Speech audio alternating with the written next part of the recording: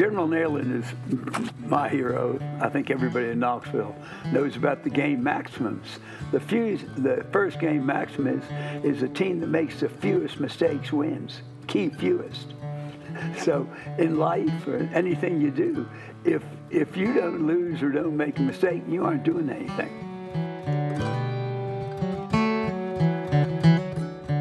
Welcome to Country Road Detours, podcasting from the front porch of the South.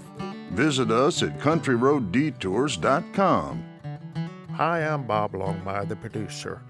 Joining us today is the founder of Pilot Corporation and former University of Tennessee football player, Jim Haslam. Most of you know him as Big Jim. Jim has been a loyal fan of Knoxville for so many years. He and his family have contributed in various ways to help make Knoxville a more fun and vibrant city to live in. You will also hear how the legendary coach, General Neyland, recruited Jim to play for the Volunteers. Our guest host, Bill Landry, hosted the Heartland series, which ran on WBIR-TV of Knoxville, Tennessee from 1984 to 2009. That's 1,900 short episodes and 150 half-hour programs. He also served as co-producer and wrote many of the episodes. Steve Dean was the executive producer. And now, let's listen in. This is Country Road Detours. I'm Bill Landry, and we're talking with Jim Haslam. Were you always a leader? That's a good one. Well, that's a good question. I guess, when I was in high school, I was a class officer. I was always, a leader in sports. When I came to Tennessee, I was captain of the football team. So, I've been, since I was a teenager, I've been a leader. So you were always picked on the playgrounds early, and you got to play with the older boys. Yeah, I hope I wasn't ever a bully in that sense, but no, I always, when you're growing up, and when I was growing up, sports was a big part of my life, and so if you want to, if you get involved in sports, you get involved in leadership, and I've always tried to be a leader in the right way. Did you ever lose? Oh gosh, yeah. Do you learn more losing? You learn much more losing than you do winning, and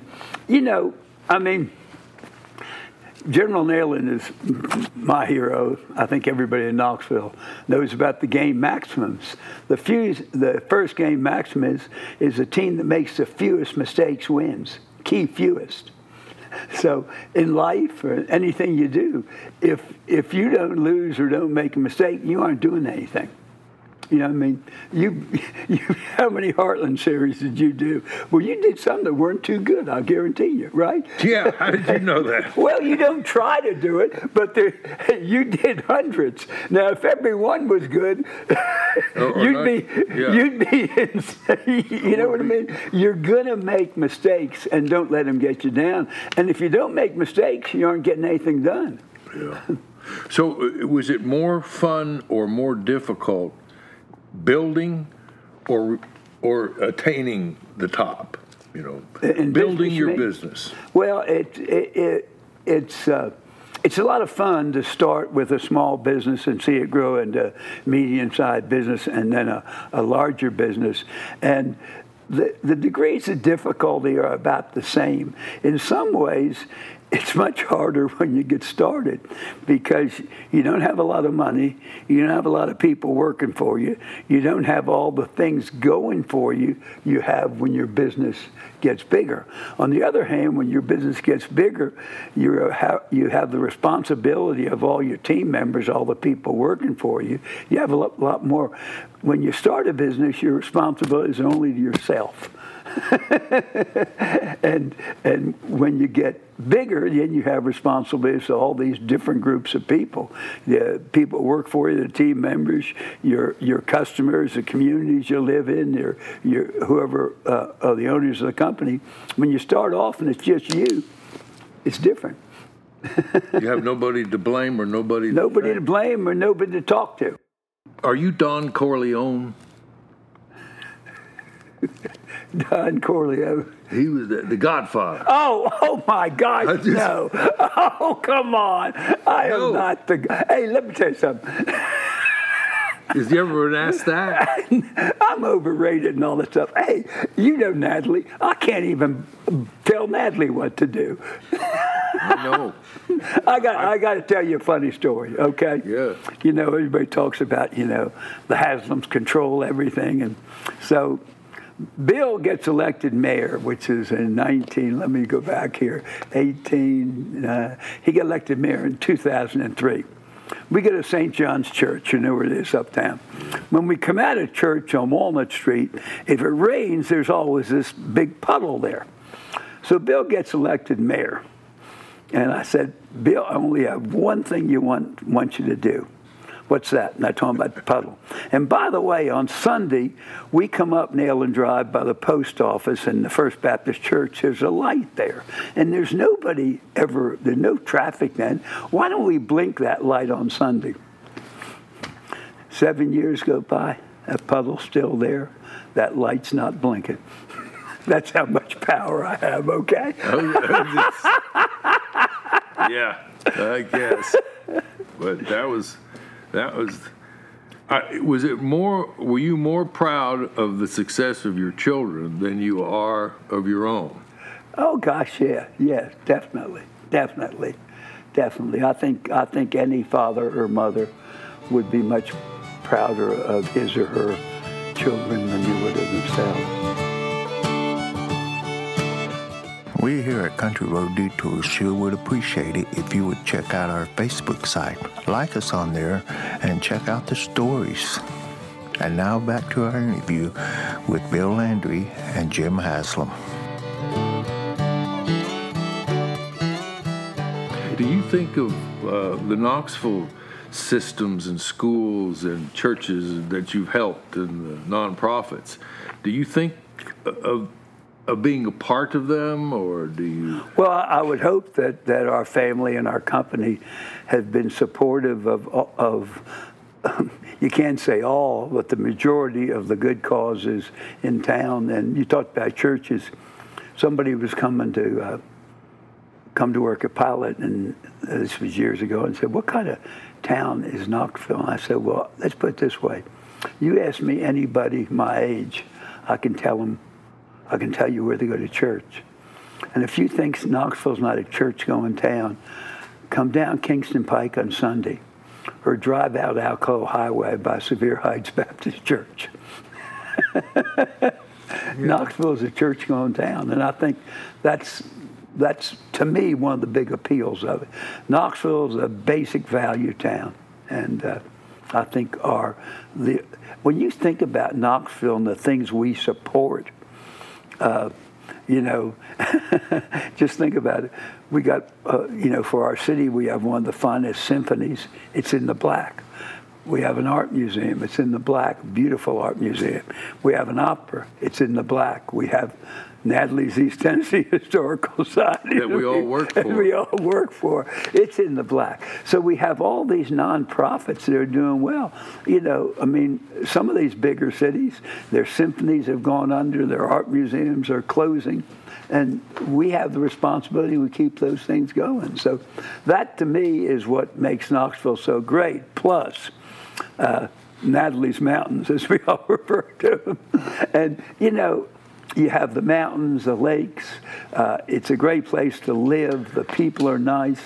And then, when we think about Knoxville, what other community has a comprehensive statewide university that operates a national lab? Cal Berkeley, UTK. Okay, you got the university, you got the lab, you got the headquarters of TVA, the world's biggest power company, and you got the park. 11 million visitors. It's the most visited park. Yellowstone has 4 or 5 million. And I always thought that had there's something about the fact that the TVA, in building the dams and working universally with TWRA and TVA and the Sure. WPA and all those early, the collaboration that formed us, that had a lot to do with the basic 20th century Tennessee. I mean, when TVA came, you had that cheap power. They harnessed the lakes to use them for power. They mitigated used it for science. Yeah, they mitigated flooding.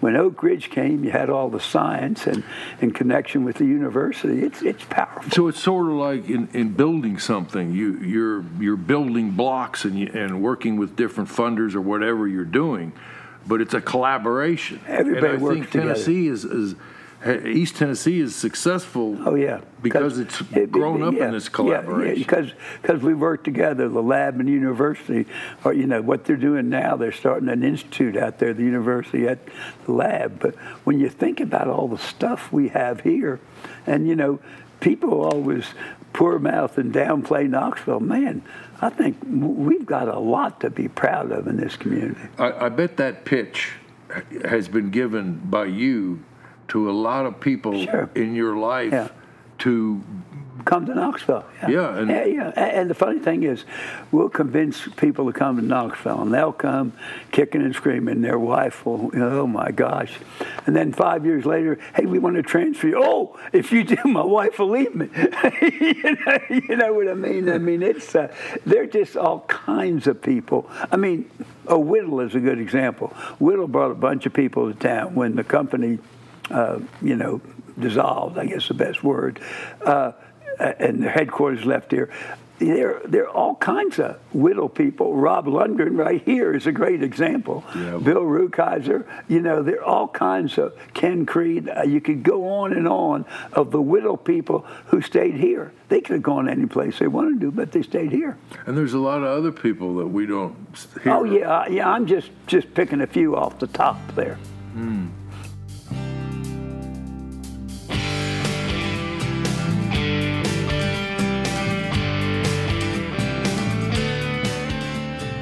You are listening to Country Road Detours, Episode 1.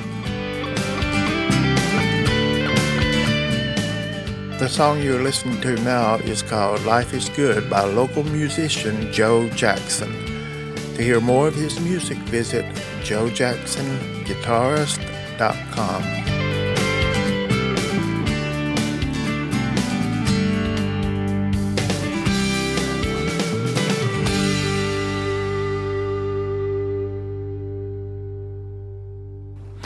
Your father was in World War I? Yeah, my father was actually born on Prince Edward Island, Canada.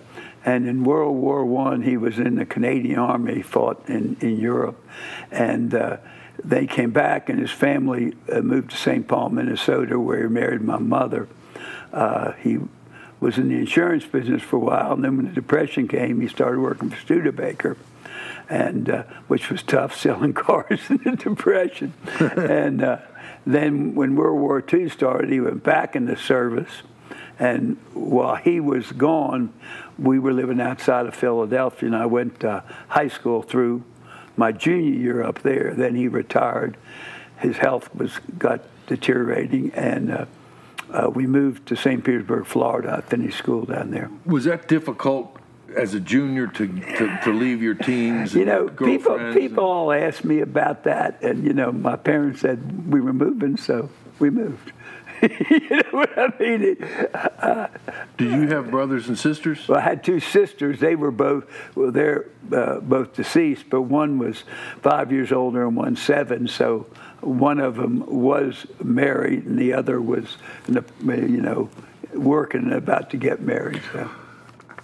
What did you know who General Neyland was? Not when I came south. I growing up around Philadelphia and everything, and during World War II, I thought I always wanted to go to West Point. I thought they had Glenn Davis, Doc Blanchard, they were a storied football program. Yeah. And that's what I thought about then. I went south, and here, excuse me, I'll push that off. I went south, and you heard about all the great football teams in the South. And when I went to St. Peter's High School, the line coach was a man named Gerald Hendricks. He was from Knoxville, played at Knox High, then went to UT, and he got us interested in Tennessee. And there were some other schools. Florida recruited me, Clemson, Alabama, but General Neyland.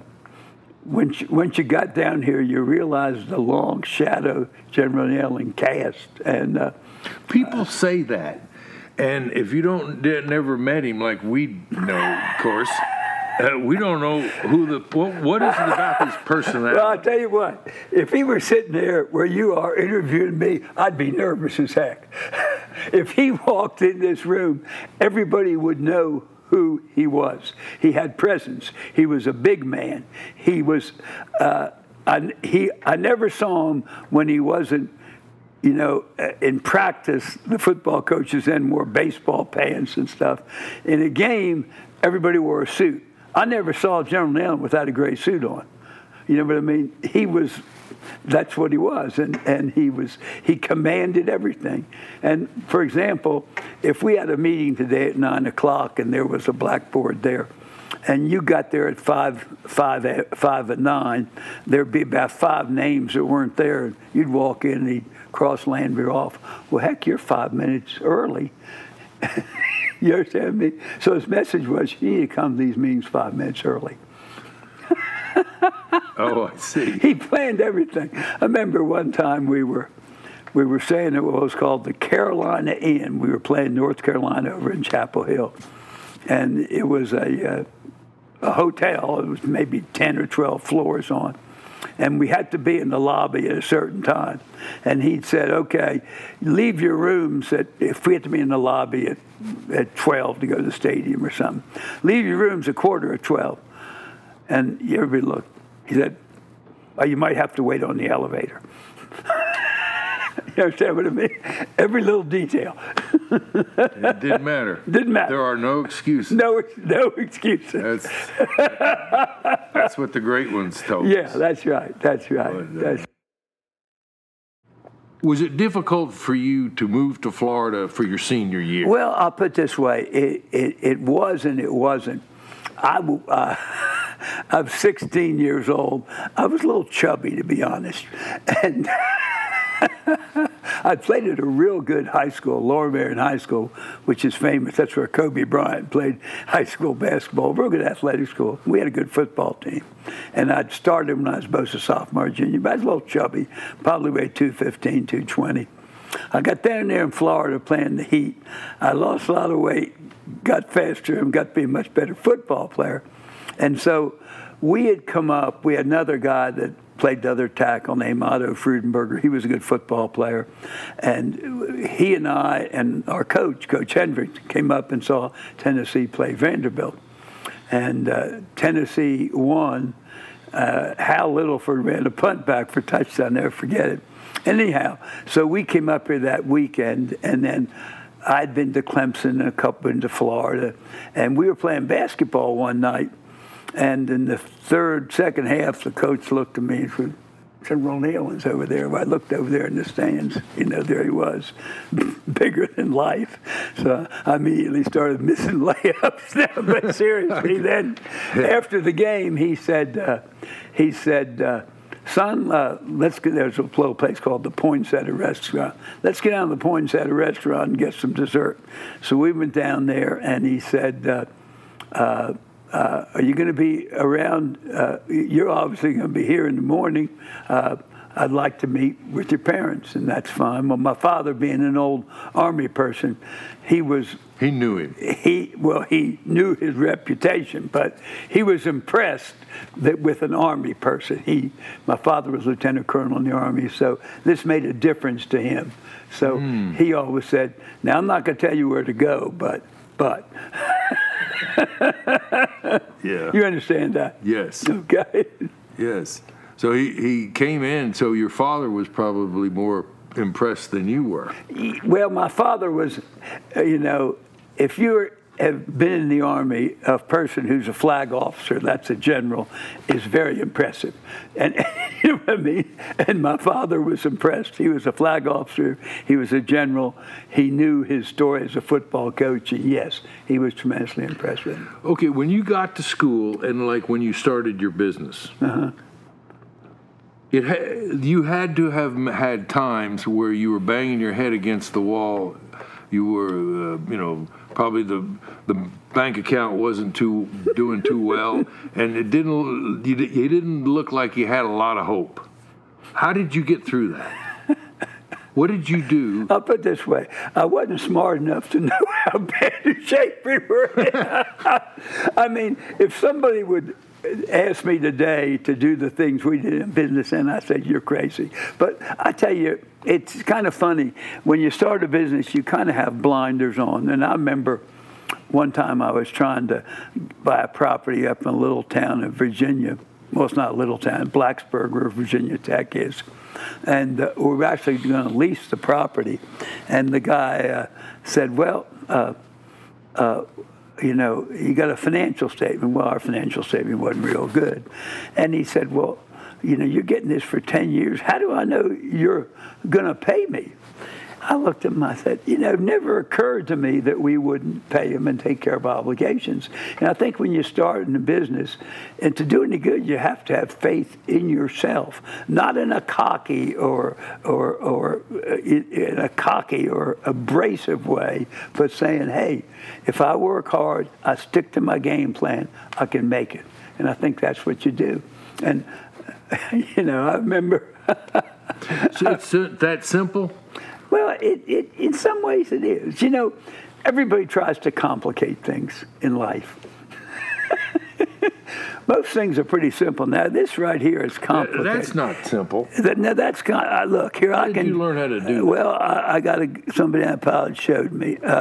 Look at this thing here. Right here, it'll show my pulse 69. Then I can push another button here. Where is it?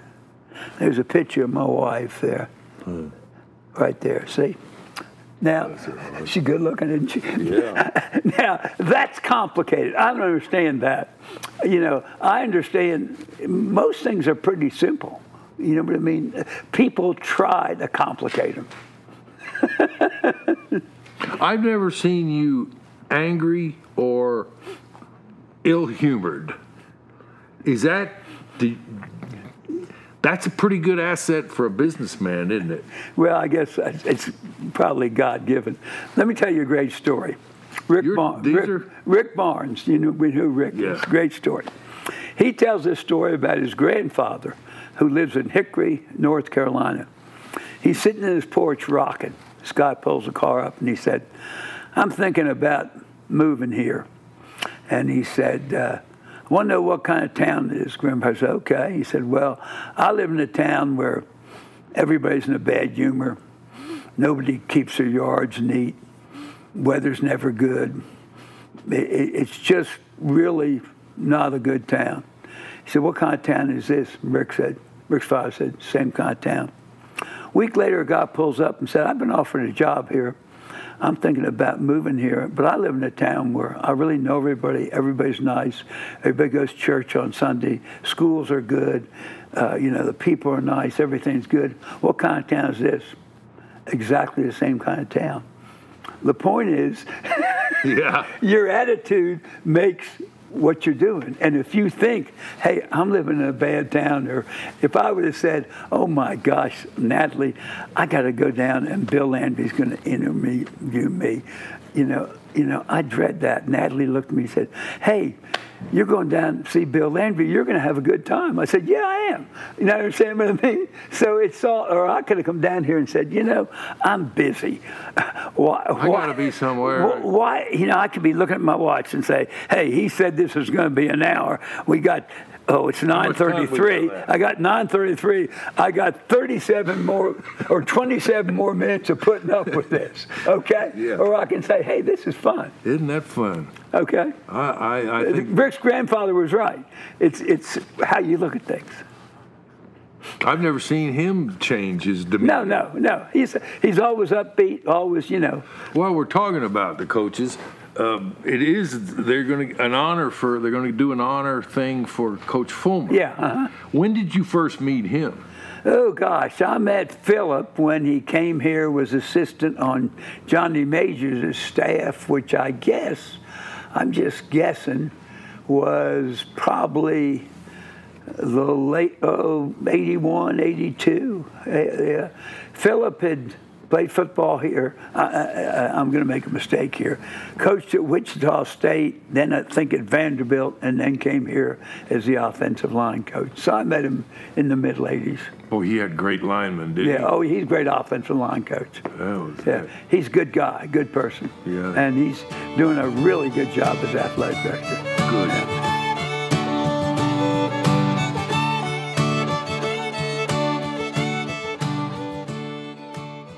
What did the president know, and when did he know it? How did you get connected with Howard Baker? Oh, that's a great story. Our office was downtown then in what was called the Greater Tennessee Building, which is where the U.S. Courthouse is now. And right across was a law firm, Morton and Lewis, a guy named George Morton. And George and Howard were big buddies. They'd been to law school together. And one day George came over to my office and said, Howard Baker's coming by. He's thinking about running for the Senate. And would you come over and talk to him? And I said, sure. And so I go over, and Howard was young, and you've been around Howard. He's impressive and smart, and And I said, you thinking about running for the Senate? And he said, yeah, I really am. And there was a senator here in Knoxville named Fred Berry. I don't know if you remember or not. He had Berry Funeral Home. Yeah. He'd been a senator forever here. And I said, you thinking about running against Fred Berry? And he looks at me, I'm thinking about running for the U.S. Senate. It was inconceivable to me that anybody I knew could possibly be a United States senator. So that was in the 60s? That was, let's say it's when he lost. That was in 70, let me see, that was in 64. He lost to Ross Bass. And then in 66, he beat Frank Clement, a sitting governor. But Howard, did you know Howard very well? A little bit. Well, he's up there with General Nealon, okay? Different kind of way completely. Yeah. Howard was smart, and he would always do what he thought was the right thing for the country. And one... Like McCain. Yeah, in a lot of ways. Let me get this right now. In 78, I guess, yes. Howard had been elected in 66, 72. 78, he's running for the last time. I'm his finance chairman. He's the minority leader of the Senate. We get money, it comes out. I look like a hero. Money's coming in really good. And so Howard... So you were his finance chairman. As a volunteer. I wasn't working for him, but I was raising the money. And he came out, I'm sure you remember the Panama Canal and that big issue. And Howard came out for the Panama Canal. Well, I remember Natalie and I were down in Florida when it happened. I saw it in the paper. And I got home 2 or 3 days later. And checks quit coming in. People started yelling at me. So you remember... You remember Ron McMahon, don't you? Yeah. Was a character. I worked for his wife at TVA. Okay. So anyhow, I called Ron and I said, we got to do something about this. It's just killing us. And he said, well, Howard's going to be in Huntsville this weekend, and come on up there. And you can see him. Come up about 11:30. You can have lunch. So I got there about 11:15, and he and Bill Swain and Don Stansberry and Bobby Worthing are playing tennis. So I sit down over there. So I sit down, and they finish tennis, and he comes over. And Howard was pretty short. Well, I'm 6 feet now. I was 6'3" then. So I'm sitting, I'm looking down at Howard, and I said, Howard, we got to talk about this Panama Canal thing. It is killing us fundraising. And he says, sit down. Now, he's looking down at me. give him 1 point, okay? He won the first match. And then I started talking. He said, with all due respect, just a minute, Jim. Yes, sir. He said, every former president of the United States, the current and every former president of the United States, every current and former Secretary of State, and all these people are for the Panama Canal deal.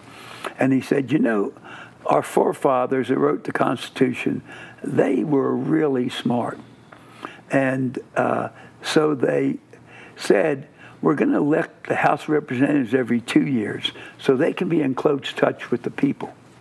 But the senators, we're going to elect for every 6 years so they can take a step back and look what's good for the country. And in their further, and I remember you used these words, infinite wisdom, they said the senators are going to be the ones who approve treaties. And what we're doing is best for the country. Now, if it hurts us in fundraising, it hurts us. And if you want to stop raising the money, we'll still be friends going back to Knoxville. If you want to keep raising money, you know my position, let's have lunch. I said, let's go to lunch. Well, that probably, Howard was going to run for president against, of course, Reagan, George H.W., were a bunch of people in the thing. But that effectively killed his chances of ever being president because of the conservative wing of the party was against that. But he thought it was best for the country would do it. Did you meet Gerald Ford? Mm-hmm. Was he a middle of the roader? He was more middle of the road like Howard. President Reagan was more conservative. George H.W. and George W. were conservative in that same kind of branch. Howard was a person. What was going on today, Howard would, if he were Republican leader, he would be trying to get the Democrats on his side, saying good things about him and trying to get it. It was a whole different atmosphere then, Boy. For a while, Lyndon Johnson ran the Democrats and Dirksen ran the Republicans in the Senate. Did Howard ever tell you that story about Dirksen telling him when he goes and he was given the Medal of America, and Dirksen was driving. And Howard, on the way back from the White House of getting that medal from Reagan, he was feeling awful good. And Dirksen said to him, he said, Howard, just remember that the number of people that attend your funeral depends largely on the weather. Dirksen was really funny. I don't know if you remember, there's a guy named George Meany, and he was head of the AFL-CIO, and labor unions were really strong then. And I was listening to radio one day, and they were interviewing Dirksen, and he said, Senator Dirksen, George Meany came out and said these really, I guess, vile things against Republicans and how they weren't supporting labor and everything. And he said, what do you have to say about that? And Dirksen had this big voice, and he said, I like Mr. Meany. He said, and furthermore, Mrs. Dirksen likes Mrs. Meany. So it was a different atmosphere up there. Oh, that's pretty true.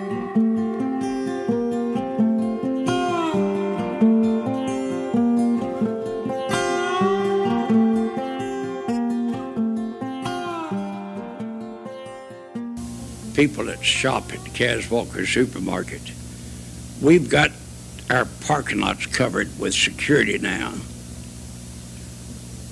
And we got some unkind words for you thieves. You that come in, we're going to have them whoop hell out of you and swear that you jumped on them. Did you know Kaz Walker? Oh, gosh, yeah. Now, when did you first meet him, and what did you think of all that? Now, there's a good businessman. Well, he was a good businessman in a different time, and he was smart. And he realized that TV was the coming medium. And he had that, well, first of all, he had the radio shows. But then he picked up the TV thing. And he'd get on there in the morning. He said, well, here's a can of Bush's beans. We're selling it for so-and-so. And the white stores is selling it for 20 cents more. You know what I mean? And he'd get up there and just go on. And, you know, he had some really good musicians. And he was a populist, eh? Definitely a populist. Definitely a populist. Like a forerunner, even. A forerunner of the populist movement. And he was, you know, his stores stay open 24 hours. And I don't know if you, one time he had this store in Chapman Highway, and he opened it up, and he dug this big hole, and he buried this guy in the ground.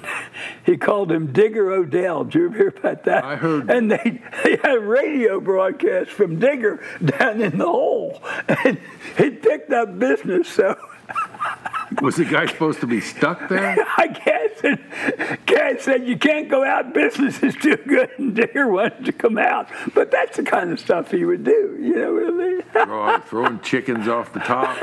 Oh yeah, he was a good businessman though, and he was, you know, he had a certain market, and I bet he had 8 or 10 supermarkets. What do you think is the reason you have been successful in your life? You really want to know? Luck. And I'm serious. We've been in the right place at the right time. Now, let's put it this way. People have fumbled the ball on their own 20-yard line. We've been, we've had the abilities to take that ball and score with it. But people have given us a lot of opportunities.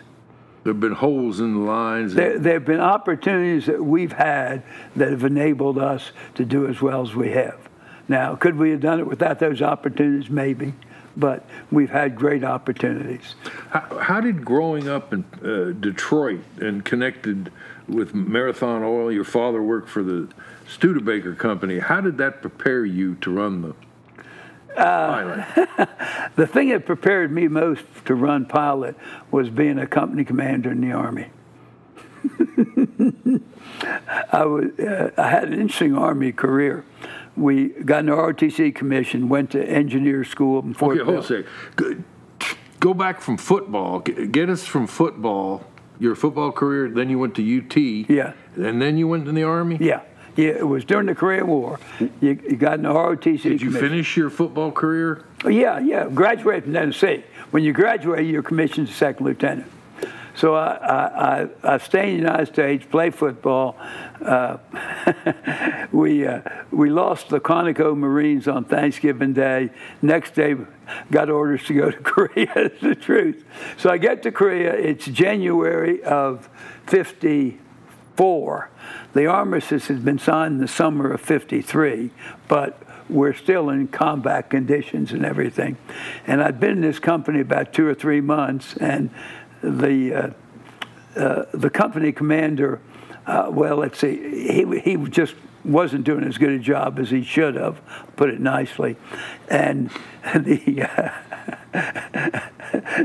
the colonel who was, it was an engineer combat group, and he was the head of it, and he came in and said, one day, so I'm going to make you company commander, son. Well, there I was. I was 23 years old, and I'm responsible for 150 men. I learned more there than anything I've ever done. And the biggest thing I learned was I had 2 sergeants, one the first sergeant, one a supply sergeant. They were twice as old as I was. I couldn't make without them, but yet they had to respect me. You couldn't what? I couldn't make it without them, but yet they had to respect me. So I had to use them in the right way that they still respected me, but they were the ones that knew what to do. And that's what you have to do in life or business. You have to find good people who know what they do and give them the parameters and let them do it, but make sure they always respect you and know who is the ultimate boss. And that's what I learned. Yeah, but you've always been happy. Well, how has that happened? well, Natalie said I was born that way. Yeah.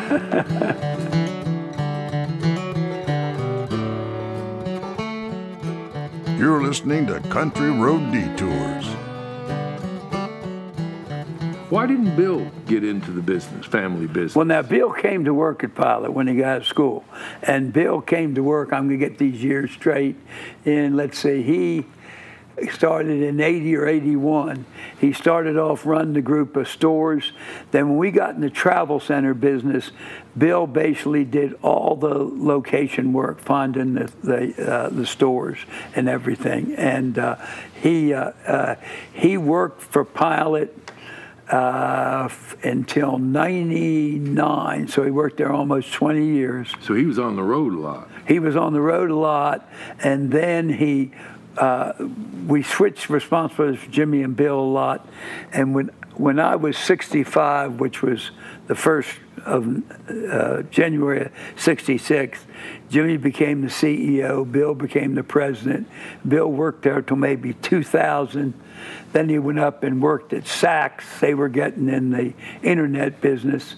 Then he came back to Knoxville, and about that time we bought the Smokies. He did that, and then he decided to run for mayor. So he worked most of his life for Pilot. He was, let's put it this way, and I won't be 100% right here, but he was governor for 8 years, mayor for 7, probably worked at Pilot for 18 or 19. Oh, and you have a daughter. Ann, yeah. Tell us about her. Did she get looked over? No, Ann's a wonderful young lady. She is. She just was not interested in business. She has been very supportive of our family and business, very supportive of the business. She's very active in her church, in the community. She's been president of Knoxville Garden Club. She's been what they call senior warden, which is a head lay person at St. John. She's been active in the art museum. She's active in fundraising, but she didn't want to participate in the business. So that's. But she's led a very resourceful and useful life. Does Natalie run the business as well as the family? Natalie runs me. Natalie will tell you she is not a business person. Natalie is a wonderful person. She is a lover of the mountains. She's a lover of the arts. She's a lover of people. She wants to help people. She wants to do all that. She is not a business person. And if she were here, she would say amen to that. But she is very supportive of anything I do personally, other people in our family. She was the first woman to be president of Knoxville Symphony. She is president of East Tennessee Foundation, East Tennessee Historical Society. She's the first woman to do any of those. I'm probably missing something, so if you listen, honey, I apologize. Well, that's okay. I'm sure she'll straighten this out. And she started Introduction to Knoxville, so she has been as active in the community as any woman I know of. Thank you, Jim. Thank you. Thank you. The pleasure talking with Mr. Haslam, Jim Haslam. I'm Bill Landry for Country Road Detours. Thanks for stopping by Country Road Detours.